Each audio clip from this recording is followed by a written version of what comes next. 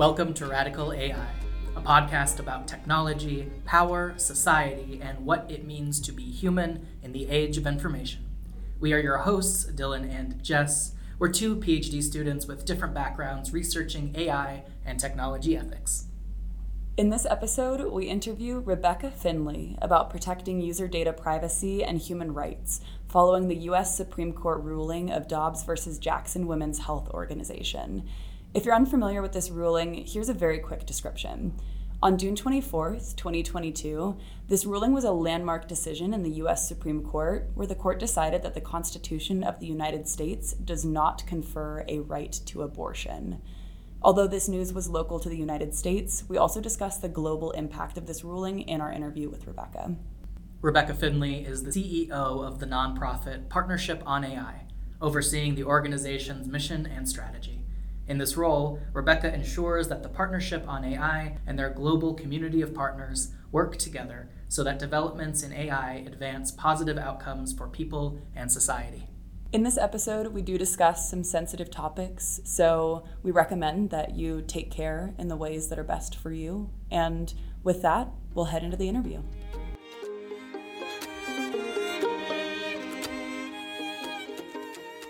We are on the line today with Rebecca Finlay. Rebecca, welcome to the show. Thank you so much. It's a real pleasure to be here. I listen to your podcast often, and I'm really honored to have an opportunity to participate and talk about this important topic. Yes, and we are honored to have you on the show to talk about this topic that is unfortunately not the best of news, but it is, as you said, very important to discuss in this time in current events, and that is in the United States, the aftermath of what is called the Dobbs versus Jackson Women's Health Organization ruling from the Supreme Court. So we were hoping to just sort of begin at the beginning here, and if you could just paint a picture and set the scene of what this ruling is, what it means, and how it relates to technology. Happy to do so. Yes. So on June 24th, the Supreme Court of the United States held that the Constitution does not confer a right to abortion, and turned the authority to regulate abortion back to the people and their elected representatives at the state level. And so with the decision in Dobbs v. Jackson Women's Health Organization, they overturned the longstanding ruling in Roe v. Wade, which granted access to abortion for individuals living throughout the United States. The immediate implication of that ruling was that a number of states had in place what were called trigger laws, and those were laws that would regulate and constrain access to abortion upon the decision by the Supreme Court. So that meant that several states immediately were able to impose many constraints, in some cases complete bans on access to abortion for individuals living within those states. And since then, there have been a number of other rulings, and there are more that are expected to come. And as a result of that, I became very, very concerned about the way in which women and individuals had been thinking about information that they could have been providing through health apps or through access through the platforms and browsers that they were using, that they would have thought of as not being high risk at all.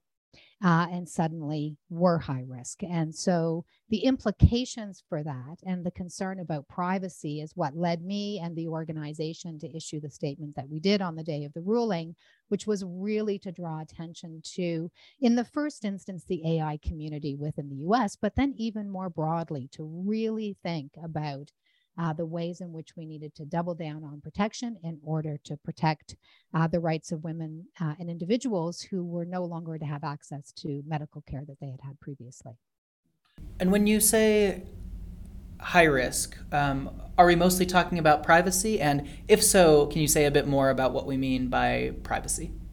Yeah, happy to do so. In this case, I think the concern is largely about privacy when we think about privacy broadly. So in the first instance, that could be things like someone's browser history. If, for example, they were searching for information about access to medical services like abortion, it could be location information, both in terms of geolocating that may be on their mobile device, but also location information in terms of where they're based and where they're searching.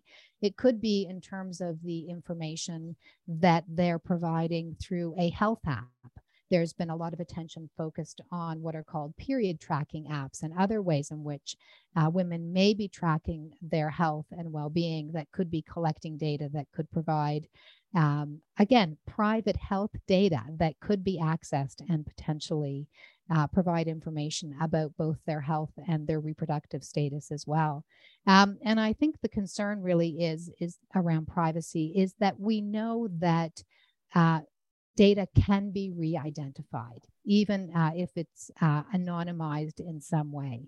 There's studies that show that with just 4 data points, you can redetermine who and identify the individual for whom that data belongs. So really thinking about privacy in this much broader way. And there's been a number of initiatives to really sort of dig into this following the Dobbs decision. You may have seen, for example, the work that Mozilla has done about looking specifically at what they call period and pregnancy tracking technology and apps. They looked at 25 different apps that provide the services and really had quite a lot to say in terms of their extreme concerns about the protection of privacy of their users. That were using all sorts of different apps in all sorts of different ways. So when I hear about these different apps being used and this data that's collected in the news, as a woman myself, it scares me and it makes me unsure about what apps I should be using and what data I should be giving to large tech corporations. And I'm wondering if in practice, this privacy risk is actually something that I should be concerned about. Like, what are these companies actually doing with this data? Is the government knocking on big tech's door and asking them for access to this data now because of this ruling? Is this something that we might fear in the future? And right now we're still protected and it's okay. What is the reality of these privacy concerns? That's a great question, because I think there really is a spectrum of opinions with regard to how high risk that data is within those different apps or browsers that you might be using. So, for example, there are examples of cases where government and law enforcement agencies have asked private companies to provide data with regard to their users. And there are some specific examples with regard to health data and otherwise as well. And so I think that's one of the concerns, is what is in place within companies to both minimize the amount of data they're collecting in the first place. Therefore, they wouldn't have the data if it was being asked of them from potential state or government or law enforcement agency, but also in terms of how the companies themselves will protect the private data of their users should in fact that request be made. So I think there is a difference of opinion when you read across the community, but there are examples where this has happened in the past. And I think the concern is that that this could potentially be an even greater issue going forward. And one of the interesting perspectives on that end of the spectrum is that there are all sorts of companies now that act as data brokers, whereby data is bought and sold off of a variety of different apps and platforms. And so the question is, what are the protections? How do you know you may be protected in the first instance in terms of the first technology that you're coming into interaction with, but what happens if that data is then sold and repurposed in some way? What is the downstream impact of that repurposing of data? Like, what is the real fear on the ground for people of what will be done with that data? Well, I think it's there is an element of not knowing what's happening with your data. Now, I think, as you say, there are things that individuals can do, and we all should be doing anyways, whether or not we're thinking about private health data or other private data in terms of in terms of what we're sharing and how we're limiting access and use of it with regard to our use of technology.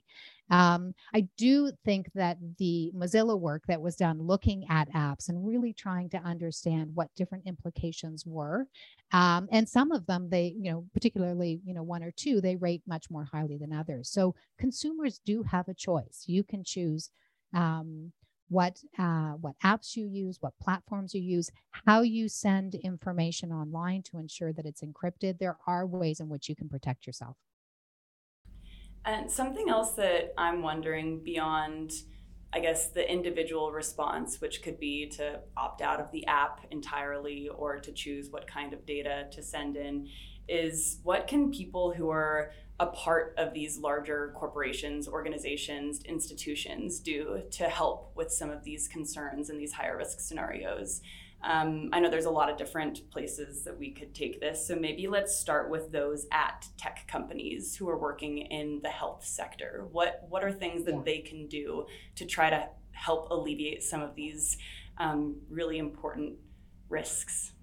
Great question. And that was really the community that I was trying to speak to when I issued the statement. So clearly, companies should really be thinking about, and individual tech workers at companies who are working on health applications should really be thinking about how they limit collecting, retaining, selling, transferring, otherwise any use of information that is provided to them, particularly when it comes to a person's reproductive health, but of course, health data more broadly. And so that really includes questions around location data, browsing and search history. It could be emails, any data that is specifically tied to reproductive health. And so that really says not only should you be minimizing the collection of data, but then also you should be protecting the collection of that data. And so this really comes to the question of encryption and ensuring that the data is kept securely and is not provided, for example, to third parties.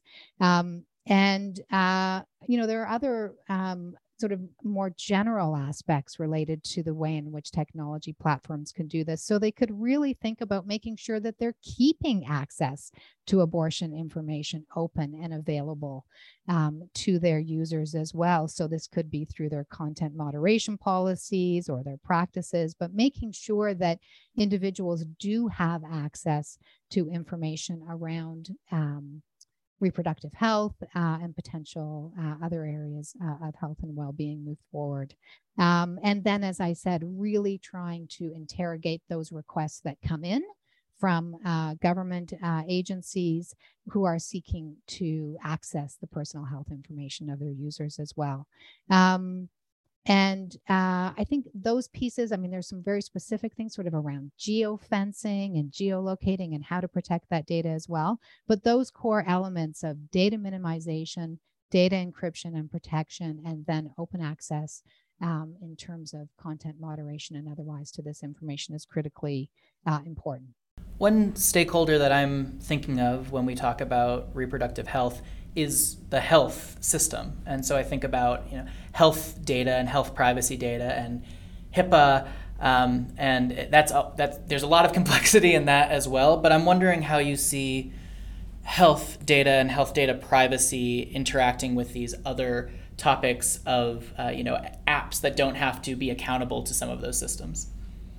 Yeah, I think that's one of the things that anybody who's using a privately developed app should really take a good look at, because oftentimes access to health information outside of the protections that are offered by HIPAA, the Health Insurance Portability and Accountability Act, you really need to know your rights in terms of whether or not you're using those sorts of things. I think one of the interesting things was that following the Dobbs decision, the Biden administration did issue an executive order asking the Federal Trade Commission to consider steps to protect consumers' privacy when they seek information about the provision of reproductive health care services, and to consider additional actions, including potentially under HIPAA, to protect sensitive information related to reproductive health care. So I do think there is an important role as well for for those governments that want to ensure protection of access to those reproductive rights, that those are in place, and potentially there are some mechanisms there through that particular order. Now, I'm no lawyer and I do not have a background at all in policy, so I'm assuming some of our listeners as well probably have not read the full Supreme Court ruling and don't understand the nuances of what actually is allowed by the government when they're trying to access data and when they're trying to learn who to possibly incriminate because they're breaking this new law. And what I'm wondering is, like, pragmatically, what is the government allowed to ask these tech companies for? What are they allowed to know, and what are they allowed to do? Yeah. So I am also not a lawyer, so I want to just absolutely say that front and center in terms of responding to the question. The law enforcement agencies and government, if they feel that a law has been broken, can request information from companies with regard to their user practices. What that means under this particular ruling and in those states that have decided to put in place more restrictive regulations and rules remains to be seen. But there is definitely, there are many companies who are responding frequently to requests with regard to those sorts of things. In fact, one of the interesting announcements that did come out in July was that Google announced that they were going to delete user location history for abortion clinic visits. So they really wanted to get ahead of the potential requests that might be coming in with regard to this information about their users. So they announced that they were going to delete user location history whenever their users visited an abortion clinic, a domestic violence shelter, or other similarly sensitive places, with the idea being, therefore, that would really limit the amount of information should they be asked to provide it for potential prosecution. But I am wondering why more companies in this space who are implicated here are not taking more steps. Is it because it's unclear what those steps are, or is it because there's just like a huge value gap between some of these stakeholders? Yeah, that is a question I can't answer. I think, we could speculate on all sorts of reasons why it's tricky, and it's clear that we know around data minimization and protection and encryption how important those are with regard to data usage. And one can only hope that we'll see that some of the work that's being doing, for example, by Mozilla, by some of our partners like the Electronic Frontier Foundation and others, will really advocate for changes to happen in that space. Something that we've discussed before in different interviews on this show, and it's also just a broader topic in the responsible tech community, is the ways that these kinds of decisions, whether it's through the Supreme Court or through technological design, how they impact people disparately. And so sometimes certain people are disproportionately disadvantaged by a certain decision than others. And I'm wondering, with this ruling in mind, are there specific populations or communities of people who are, despite obviously this is targeted towards women, but beyond that, are there certain communities that are disproportionately disadvantaged because of this decision? Well, yes. And of course, those communities that are most disproportionately disadvantaged are those individuals who live within states where they no longer have access to these reproductive health care, and may be surrounded by other states where they don't have access to care either. So if you are disadvantaged in terms of your economic capacity to travel, to take time off of work in order to be able to get to a clinic that's quite far away, there's a really interesting New York Times map that shows the number of hundreds of miles that some women and individuals would have to travel in order to get access to those clinics. So we know that that means that those are communities that are marginalized, they're often racialized, and just do not have the resources to be able to get to the care that they need. And then, of course, in addition to women, I also think about those individuals who are professionals, the professionals who are providing this care, and may be putting themselves at risk in terms of trying to help and serve communities that may no longer have access to abortion services that they may have had in the past.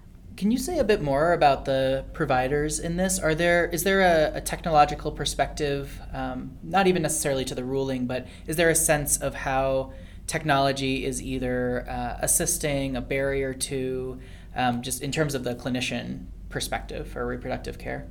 Yeah, I think it's just exactly the same issue as one would think about for an individual who's looking for information, right? If you're an individual who's trying to provide information online, then of course you want to be very sensitive with regard to your personal information, and how you go about protecting that in order, and at the same time, making sure that you're able to be able to promote and share the places where you could provide support.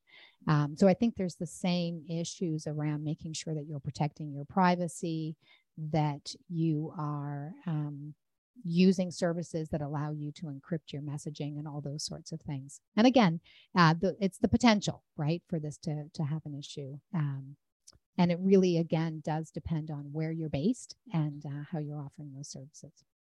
I think we've done a pretty good job now of painting a unfortunately bleak picture of what is the reality around this issue. And on this show, we do like to be realistic and to share the things that are maybe not so great in the news that are happening, but we also like to paint a vision of the future and ways to alleviate some of these unfortunate challenges and negative consequences, whether intended or not, that are happening in society. So I guess transitioning from the bleak present to the hopeful future, what are some things that you are feeling hopeful about that are maybe design decisions or regulatory efforts or group efforts to try to help improve some of these issues going forward? Yeah, so I think there is just this remarkable community of, and many of them women, who are really leading in the field of AI and healthcare and are beginning to really understand the way in which, as you so well cover on this particular podcast, all of the socio-technical challenges related to deploying algorithmic systems, all the way from biases in the data sets through the biases in the structures and the systems within which algorithmic systems are being modeled. And so I think I think that there's a much better understanding of some of the challenges and beginning to have an exploration of some of the opportunities to that work. Some of the work we've been doing over the last year is in partnership with a coalition for healthcare and AI, specifically trying to look at what are some of the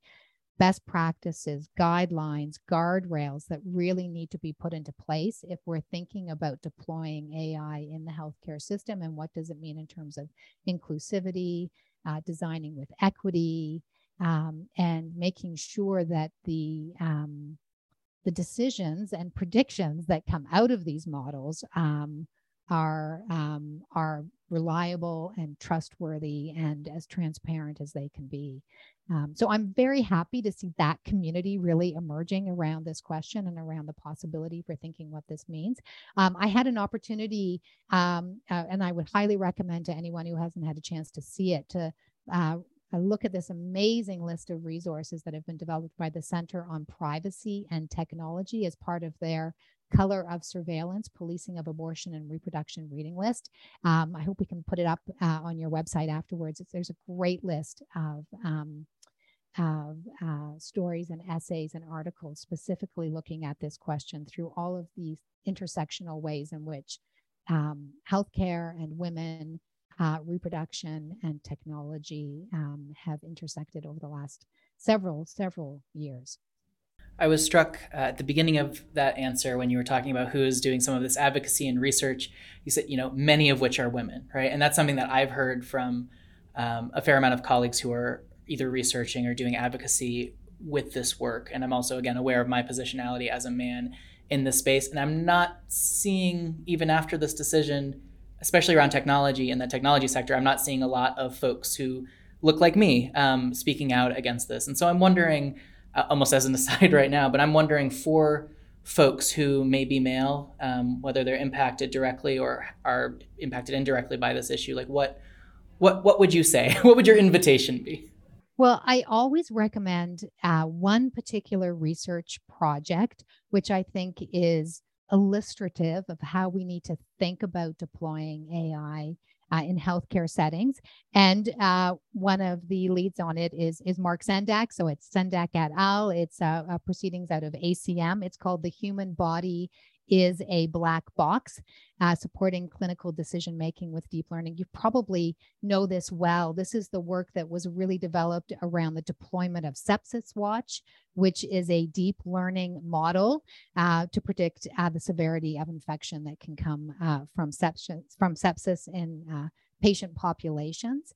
And one of the amazing things about this particular research project is that they began it from the very beginning, exploring the deployment of this model as a socio-technical system that required integration into the existing social and professional context which they wanted to deploy it. So it was interdisciplinary in nature right from their very beginning.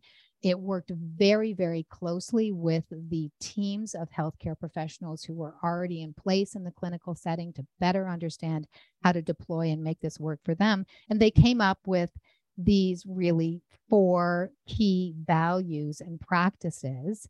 First, rigorously define the problem. As we know, it is often the case that is right in how the problem is defined in AI that we see bias and assumptions and integrating into that work. So rigorously define the problem in context. So in the context within which it's going to be deployed, build relationships with stakeholders, respect professional discretion, and create ongoing feedback loops with stakeholders. So this real notion of intentionally questioning each step of the development, all the way from how we define the problem in context, through to the data, through to the model development, through to the hard work of understanding how to integrate it into professional healthcare practices. I think it's a really great piece of work, and it really speaks to how we need to be thinking about how to deploy AI so that it's responsible, trustworthy, and really focuses on all of the issues that we know that are so intensely critical when we're thinking about healthcare settings. And thinking a bit more about how this ruling implicates the future of technology design, I'm stuck a little bit on privacy, and we mentioned a bit of this earlier in this conversation, but I'd love for us to go a little bit deeper about privacy design in technology. And this was something that was really fascinating at the beginning when this podcast launched in April 2020. And we spoke with Seda Gurses in one of our very first episodes about COVID tracking and how like privacy implications in health were just really contentious topic that people didn't really know what to do with, because there are some benefits of tracking data and collecting data on the one hand, but then there's these obvious negative consequences that, mostly have to do with privacy when it comes to overcollection or a misuse of that data. So I'm wondering how this ruling might potentially change the trajectory for privacy design in technology in the future, or ways that it could inspire or motivate us to do better. I think one of the interesting things about privacy are all the dimensions of privacy and all of the ways in which we think about privacy from where we sit, from the context that we're in, and all of the elements therein. And I know that Seda would have spoken at length about all of those questions specifically. I mean, that question of COVID and tracing apps really really put that into fine point, and that was some of the work that I had done as well during that time. So, but I do think there's some really interesting questions for privacy beyond just individual privacy and the concerns therein. And we've been doing some of this work related to algorithmic fairness and decision making, and how do you better understand the challenges associated with ensuring that algorithms are fair and therefore are not discriminating, and what are implications are that in terms of how much data needs to be in the data set, and what data is in there, and why the data is in there that is in there, both historically and structurally and otherwise, but also in terms of how individuals within a data set and communities within a data set may be implicated differently from a privacy perspective.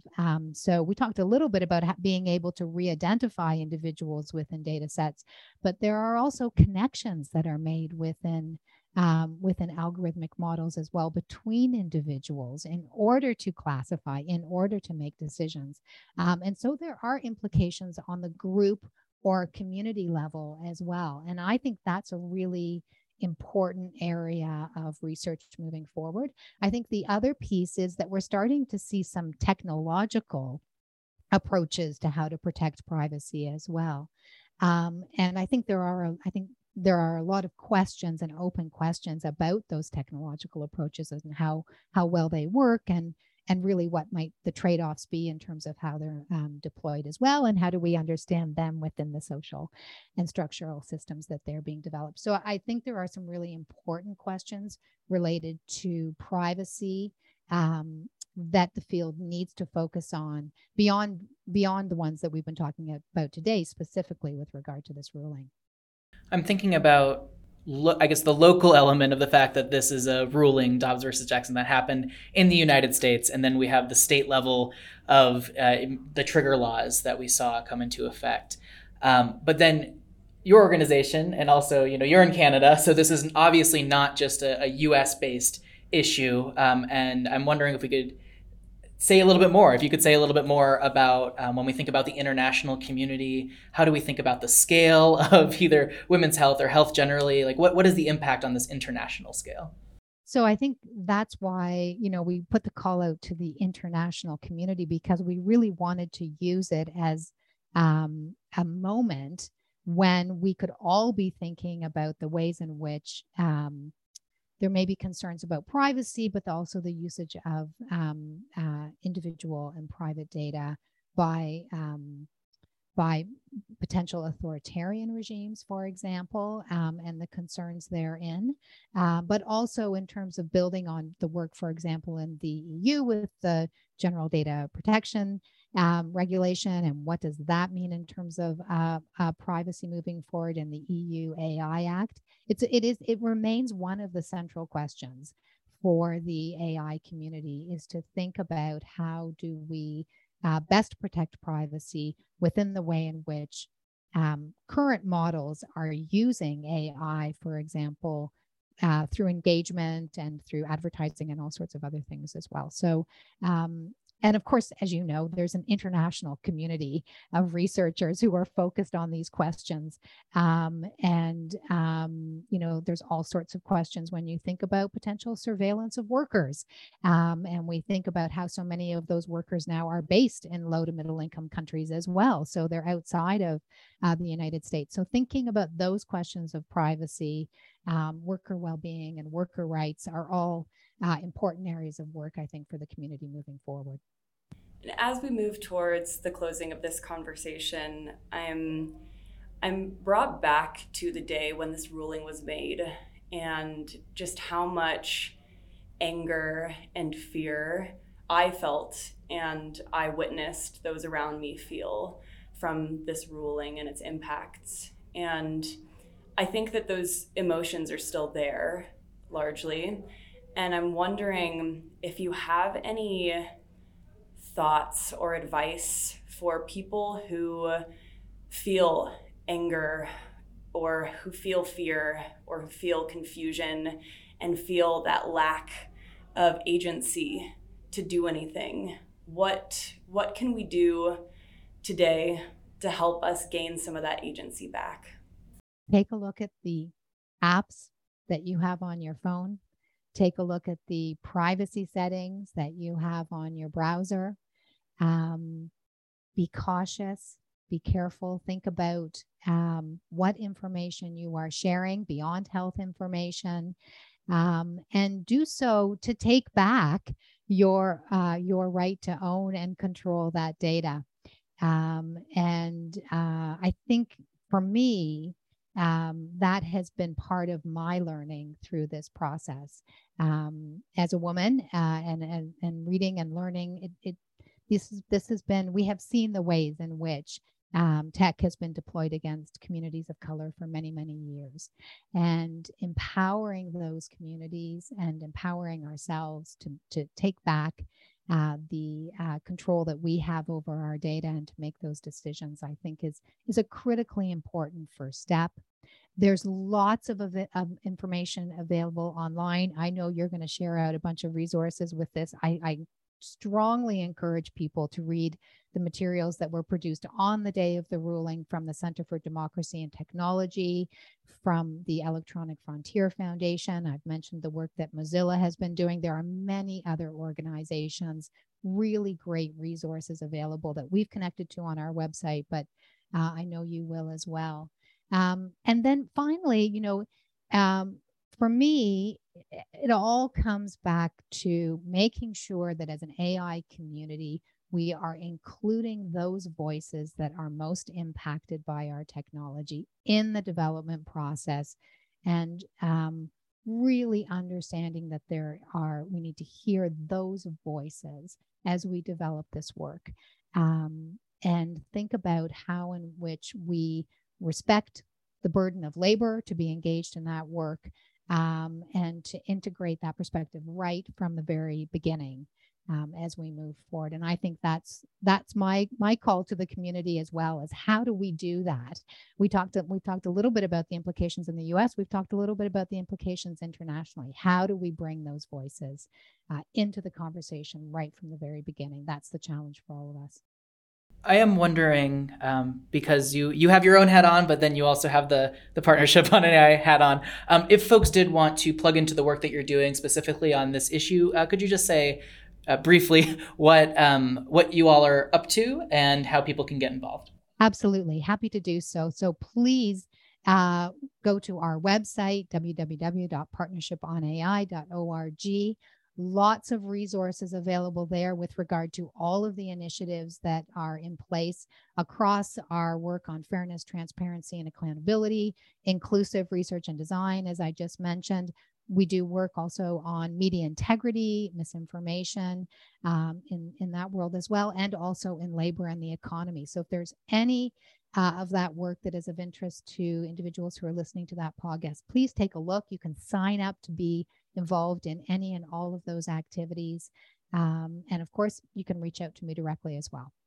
Well, Rebecca, unfortunately, as these things go, we are out of time, but thank you so much for sharing with us the important work that you are all doing in this space and for helping us make sense of some of the things in the world that don't quite make sense right now.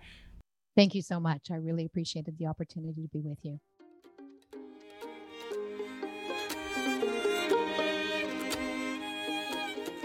We want to thank Rebecca again for this conversation.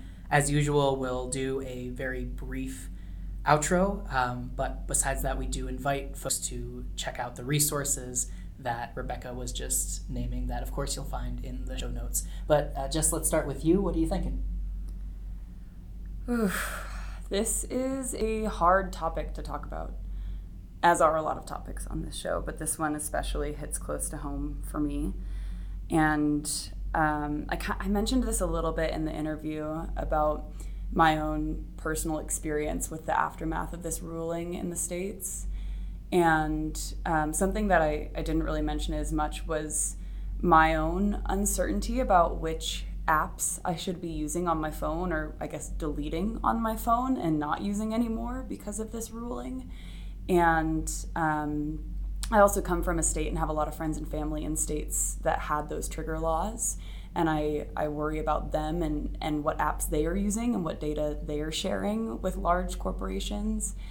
And I guess something that came to my mind, taking this, I guess, sort of removing myself from the topic of the ruling and just thinking more broadly and generally about this uncertainty and this fear of sharing data, I guess I see this as a really good opportunity for not just women, but for all tech users to assess how much data we are sharing with large organizations and corporations right now, and to really think through our digital footprint. And the unfortunate reality is that, big tech companies don't have as much of a vested interest in our privacy as we probably do. And sometimes the more convenient and easy thing to do, oftentimes the more convenient and easy thing to do is to just give your data away, because it allows for more ease of use in a lot of circumstances, a lot of platforms. But this ruling was just a really good moment, at least for me and maybe for a lot of other people too, to recognize that maybe efficiency and ease of use and user experience is not worth sharing that data sometimes. And there is a reason to hold our data closely and to be concerned about privacy in online platforms, especially because future rulings could cause, some data that maybe we don't think is quite as sensitive now to become more sensitive in the future, like this one did. So that's sort of, I guess, my maybe broad takeaway is that this is like a moment of recognizing that reality, that unfortunate reality, and trying to pivot my actions to help with my own personal privacy and that of my family and friends going forward. What about you, Dylan? Yeah, so a lot of what I'm researching right now is around health, and some of it's adjacent to privacy, a lot of it's adjacent to general well-being and how we design for well-being. And this was a very humbling conversation for me, because I realized how little I've read about women's health and technology, and how little I was aware of what the advocacy work is that's being done out in the world by folks like Partnership on AI and other colleagues. And so I think for me, I'm just going to keep my comments really brief, and I'm seeing my role as a listener role of going through the resources that Rebecca shared, trying to connect with other colleagues and seeing where I can plug in, because I think one thing that Rebecca really drove home is that activity is important, right? To remain active and to try to change something and do work to change something about these systems who are not working on behalf of everyone.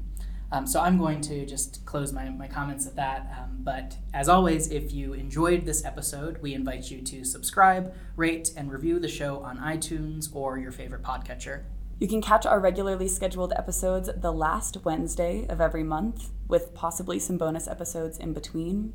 Join our conversation on Twitter at Radical AI Pod if you haven't already. And do not forget, there are so many resources that Rebecca shared during this interview and that we've also curated and compiled and put in the show notes, which you can find at radicalai.org. And as always, stay radical.